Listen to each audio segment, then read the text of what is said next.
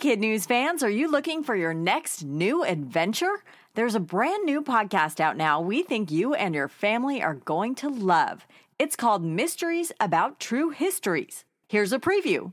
From the creators of Who Smarted and Starglow Media comes a podcast full of mystery, adventure, time travel and riddles, and secret math. Get ready to listen, laugh, and learn with Mysteries About True Histories every Thursday on Apple Podcasts or wherever you listen to podcasts. Good morning and welcome to Kid News. I'm Kim. Today is Wednesday, September 1st, 2021. And we begin with one country lowering the boom on screen time. Effective today, China says it's banning kids from gaming during the week and over the weekend will only let them play for 3 hours total. And it's not just any 3 hours. The only acceptable time for those under 18 to power up is reportedly between 8 and 9 p.m. on Friday, Saturday, and Sunday evenings. Beijing says the intention of the crackdown is to unhook kids from their screen addictions. How will it be enforced? According to Forbes, gaming companies operating inside that country will have to track user accounts and kick people off the platform once their 60 minutes is up. China isn't new to these kind of restrictions. Before this 3-hour limit, it had capped kids' usage at 10.5 hours per week. Mother Nature is full of surprises. Danish researchers recently stumbled upon what is quite possibly our planet's northernmost island. It's in the Arctic waters off Greenland and measures only 100 feet wide by 200 feet long. The scientists who found it were on an expedition collecting samples from what they thought was Udak, a known island and until now the northernmost landmass, when the team spotted something fishy about their coordinates. Turns out they weren't on Udak at all, but a half-mile north of it. According to the researchers, their newly discovered isle is a pile of seabed, likely dredged up from a powerful storm. For that reason, they're not sure how long it'll hold the northernmost record before being swept away. A popular destination for the upcoming holiday weekend is nearly a ghost town this morning. Flames from a massive wildfire continue to creep toward the southern end of Lake Tahoe in California. Tens of thousands of residents and tourists packed up and moved out Monday, as firefighters turned voluntary evacuations into mandatory ones. First responders even went door to door urging people to leave, and most did, creating bumper-to-bumper car and boat gridlock on the major roads down the mountain.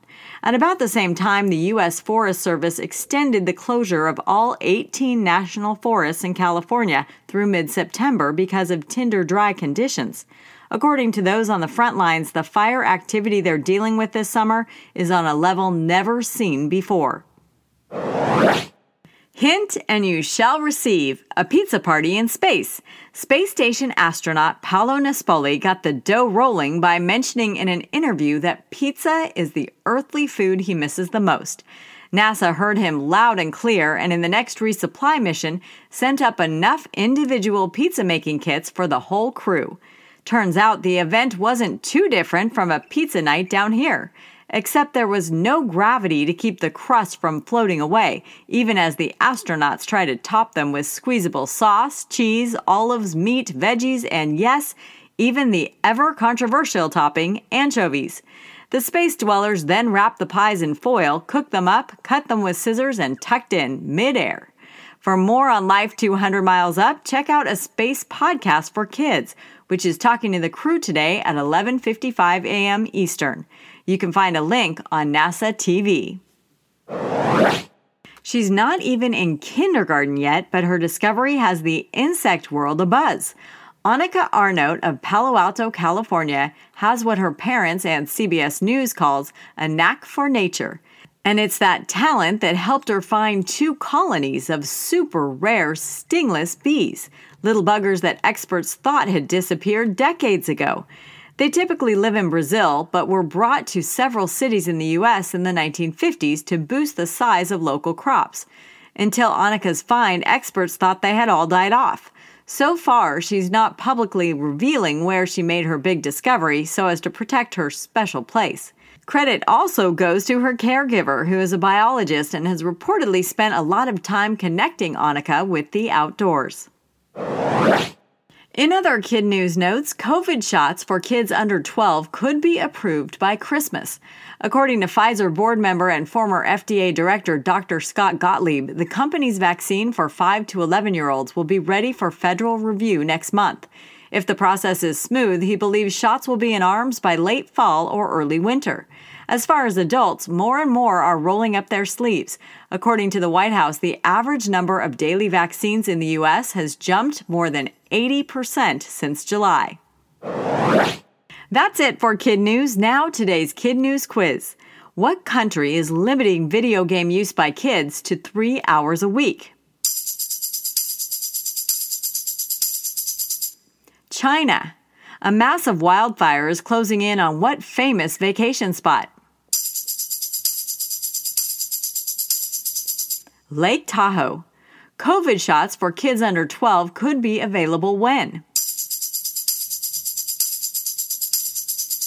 By Christmas. What was floating around in the International Space Station last weekend? Pizza. In today's Kid News Kicker, science fiction or reality? Perhaps a little of both. A flying car has just completed a 35-minute test flight in the Central European country of Slovakia. After landing, it collapsed its wings, turned into an automobile in just 3 minutes, and was driven to the center of the capital city.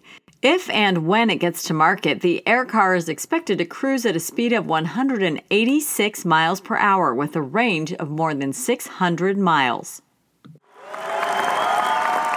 Before we go, we want to shout out our Kid News teachers. Starting in Minnesota, Mrs. Bankston and her super respectful students at Murray County Central West in Slayton, and Mrs. Jurick and her titans at TCU Lonsdale in Lonsdale.